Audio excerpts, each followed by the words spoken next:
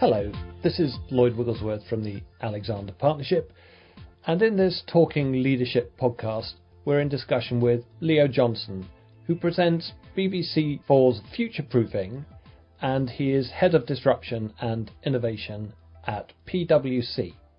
Welcome, Leo. You head the disruption sector of PwC. What is that exactly?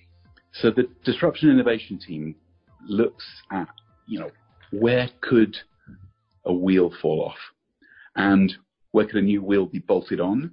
So it's looking at how some of the megatrends could collide, especially to change business models. And I think, if you look at what's going on with COVID-19, we see a massive acceleration of disruption. And the biggest question is, what does the next business model look like for business, for society? Mm-hmm. You've been looking at mega trends for quite a while now. Yeah. In your previous roles. What were the major mega trends that you were seeing before this pandemic hit us? So I think if you look at COVID-19, for me, it's both a crisis in itself, but it's also a symptom of a set of other crises. It's a phenomenon that we have actually helped to create. It's a effect of an economic system of fossil fuel driven mass consumer capitalism that's been pushing to the limit a number of levers in the system. And what we've got in terms of the colliding megatrends is a set of kind of unexploded volcanoes of crises that are out there. And we know what they are. We know that there's an inequality crisis. We know that there's a debt crisis with national, household, and corporate debt. We know that there's a climate crisis, which is, out there, which we're distracted from at the moment. We know that there's a manufacturing crisis with jobs being displaced at speed by automation. And of course, this pandemic, the biological crisis, is something that doesn't solve those crises. Actually, in each case, what it does, my fear, is it potentially amplifies them. That we are going to emerge from this crisis in a weakened position to deal with the climate crisis, with the inequality crisis, with the manufacturing crisis. The question is, how do we get out of this position? Do we look at this crisis and think, okay, we've really got to focus our attention on recovery, translated into putting back the wheels that have come off, short-term, sustaining, superficial change that props up a system. This was Martin Wolf's description of, capitalism post 2008, a system that's both sort of delegitimized but not yet weakened. Do we try once again to bolt back on the wheels and get the bicycle moving again? Or do we do not a series of sort of short-term superficial changes, but do we try to look at some of the root causes and address the root causes and redesign stuff that isn't going to fall over next time? So are you saying the world was not in a sustainable place before the pandemic, and the pandemic has just highlighted that? I think you've just said in one sentence much more eloquently what I was trying to say. So can we explore that a bit more? So what would make you reach that conclusion before the pandemic had hit?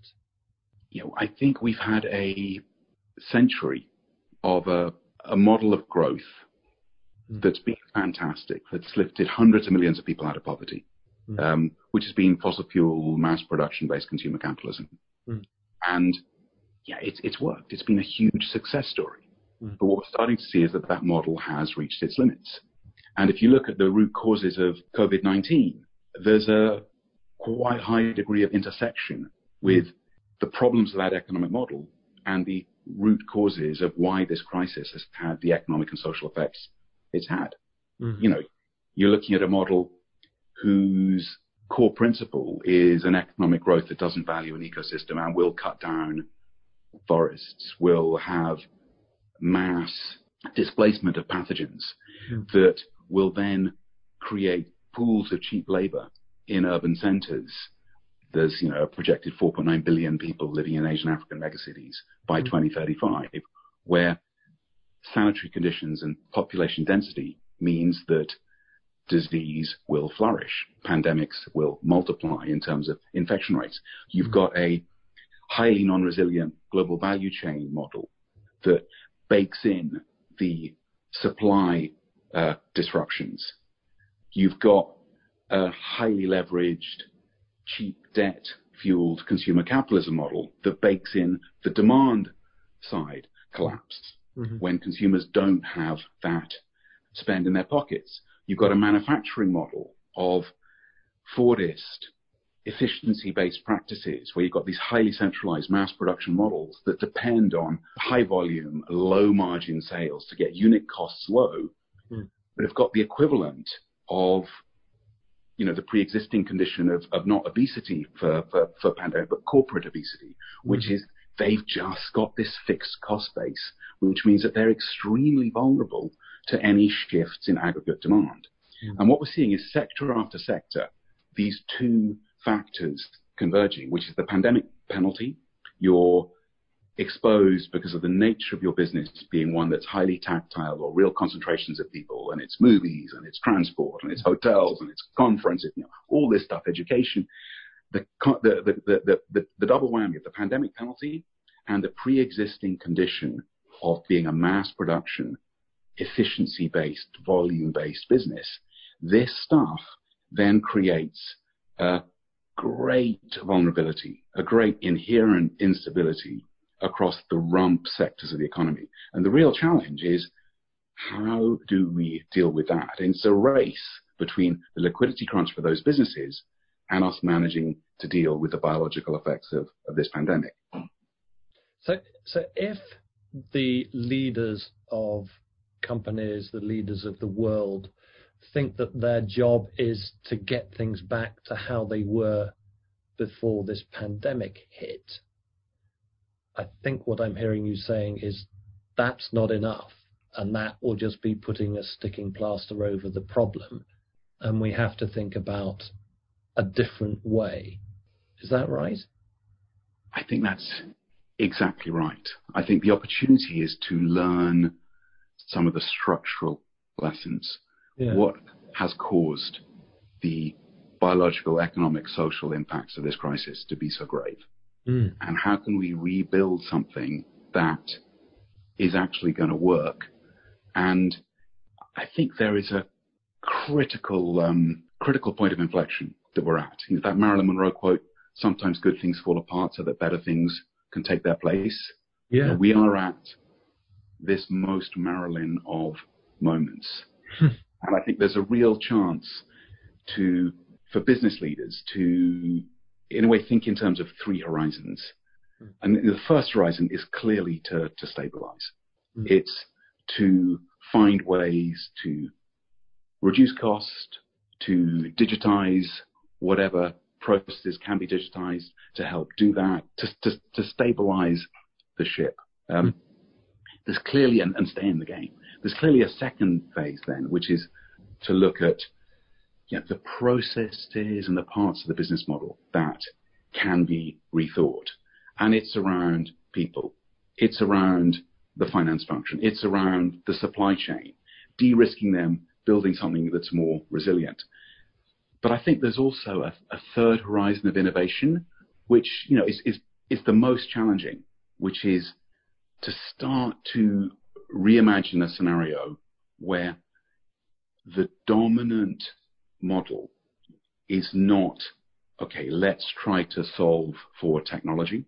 Let's not try to solve for increasing concentration of economic, social, and political power in some large tech mega platforms where we've said that intelligence really is in the machine and wealth gets concentrated into the hands of the few, and above all, kind of location of skills and intelligence also gets put in the machine. And we're left with a class of us, the big useless, sitting there on universal basic incomes watching Netflix.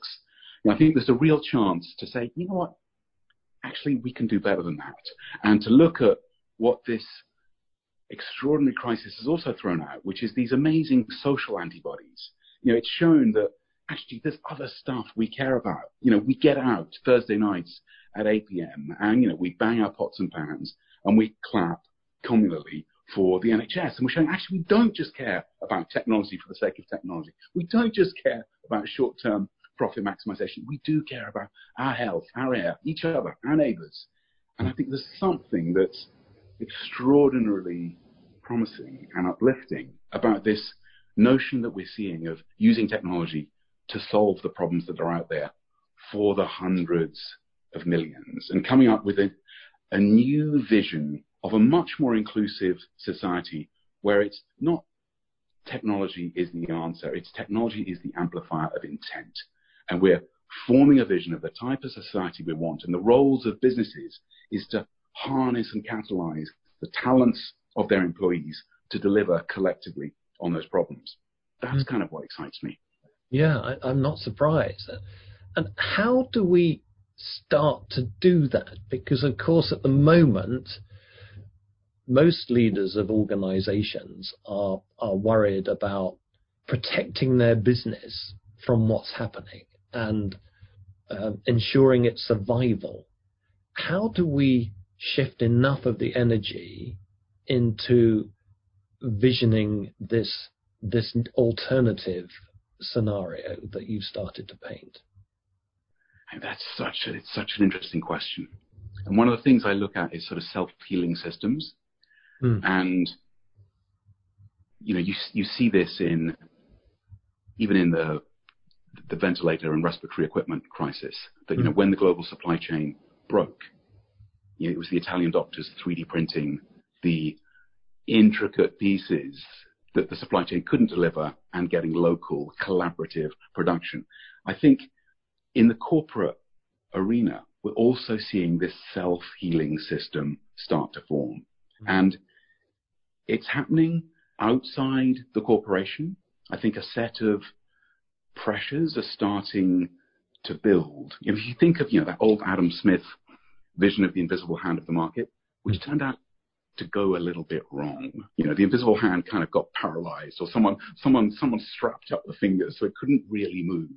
And it turned out that what the market ended up directing capital towards was short-term profit maximization, factoring out any type of environmental or social impact.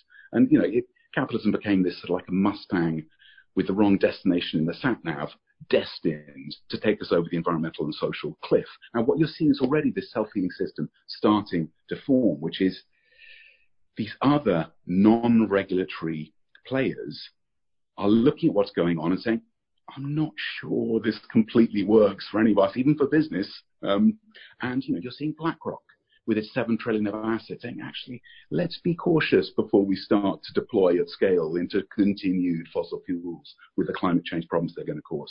You're seeing the insurers doing the same, from Chubb to Axios, 36% of insurers. You're seeing the ESG dynamics. You're seeing the raters, the analysts starting to factor these. And I think, above all, within the corporate agenda, inside the corporate ecosystem, you're seeing employees.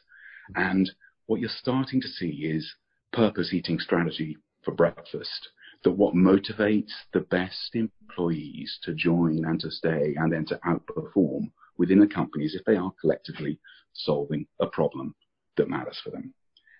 And I think the combination of that and the biggest external factor, which is where is the opportunity going to lie for business, is the killer. Because the real shift, I think, that the future that excites me contains is in a vision of the market. And if you look at, fossil fuel-driven mass production, its market was the centralized middle class. It was the urban and affluent billion. And the job was to mass produce consumer products to serve that market. And what we're starting to see is that there's a whole new category of demand that's actually a little bit higher growth, a little bit bigger, and a little bit more successful as a long-term next wave of the market.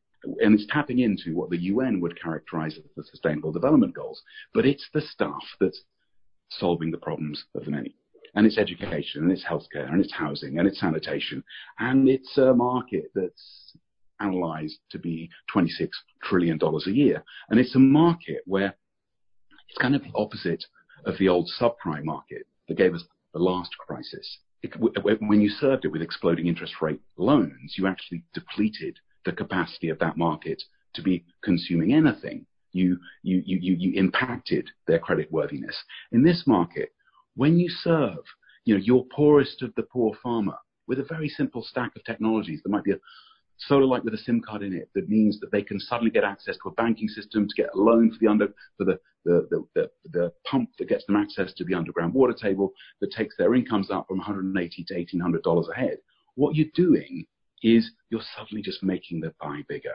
You're increasing the productiveness and the incomes of the bottom of the pyramid and helping them then move up from being potentially destitute farmers in broken fields headed for the city to people who can go up the value chain, become, get loans for refrigeration, for agricultural equipment, become small-scale resilient farmers. And I think the really exciting thing is just the convergence of these trends, that if you're a business leader right now, the real chance is to just, harness the sheer talent, enthusiasm, passion of your employees with that extraordinary set of challenges that are out there, and use tech as the bridge to amplify that intent and allow us, I think, to create a different model of growth that's an inclusive growth, that's growth based not on exacerbating these environmental, social, and economic challenges, but actually solving them. So where have you seen best practice of leaders of organizations that need to be redesigned in some way? What's the best practice of leaders enabling that to happen? And where does it come from? Is it being driven by a strategy being seen by the most senior people who drive that down?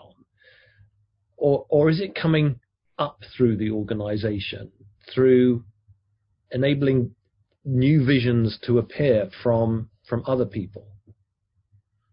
It's such a good question.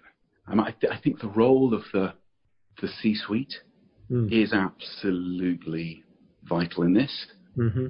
But the stuff that really seems to be working, I think, shows a difference in organizational model as well, where it's not directive leadership, and it's not within the sort of structured top-down verticals and the command and control model of production and of leadership. It's where you've got, I always grew up thinking that, the definition of leadership was like someone on a horse with a sword or something like that was a leader. And I think, where this is really working is the power is horizontal.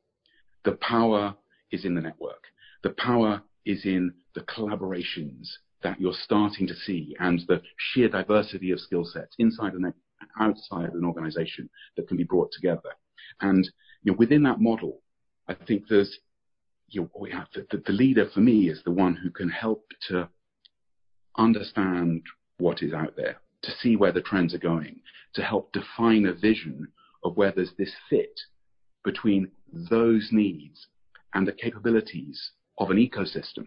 And it's not maybe just that organization that they need to be leading, but it's then somehow to be helping to create and convene that ecosystem and set up a series of structures which maximize the potential contributions of the players in that ecosystem towards the goal that they themselves all agree in and believe in. And it's not them following the leader's vision or the leader's instructions.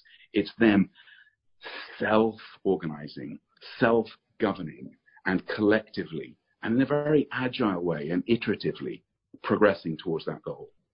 If you were giving advice to a FTSE CEO who's thinking, okay, I think we can get through this and we're going to have to design a different future for our organization, what would you advise them to do first?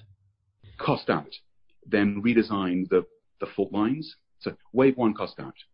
Wave two, look at the fault lines. Maybe supply chain would be one. Build in resilience, very short-term strategy might be China plus one. Wave three, how do you think about what are the mega trends that are going to collide to mean maybe there's a reimagining that you need to start thinking about. And I think this next decade for business and society is going to be a lab of experimentation, but also a lab of intent.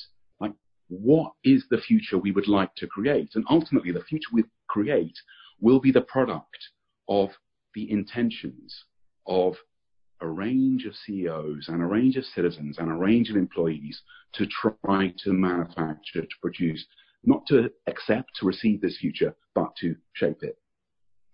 How do we get to the clarity of that intent so that everyone is singing off the same hymn sheet? That's such a beautiful question. And there's something around Mr. Levinas, the French philosopher, talks about the face and the imperative of the face, that it's when we see other people, we just can't help it. We can't help it. We are drawn into this network of obligation and reciprocity towards them. And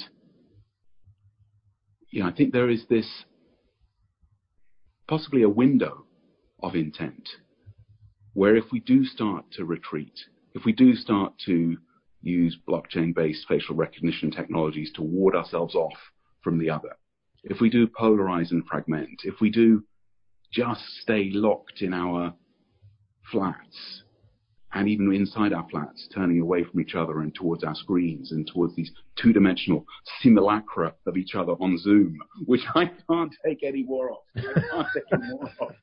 Then maybe we lose that. Maybe we lose that intent. But, I think it's when we're out in the parks. It's when we're clapping together. It's when we're passing up, throwing over some potatoes to our neighbor for them to plant in their back garden. That's the stuff that starts to rebuild it. And if this epidemic gives us a chance to slow down a bit, to rediscover our roots in the people and place around us, to what that great old economist E.F. Schumacher said, economics as if people and planet mattered. If it gives us a glimpse of that again, then I think that will also have a knock-on effect and an acceleration, and will form a series of clarified intentions about where we want to spend our time, with who, doing what. Thank you so much, Leo. That was Leo Johnson, Head of Disruption and the Innovation Team at PwC.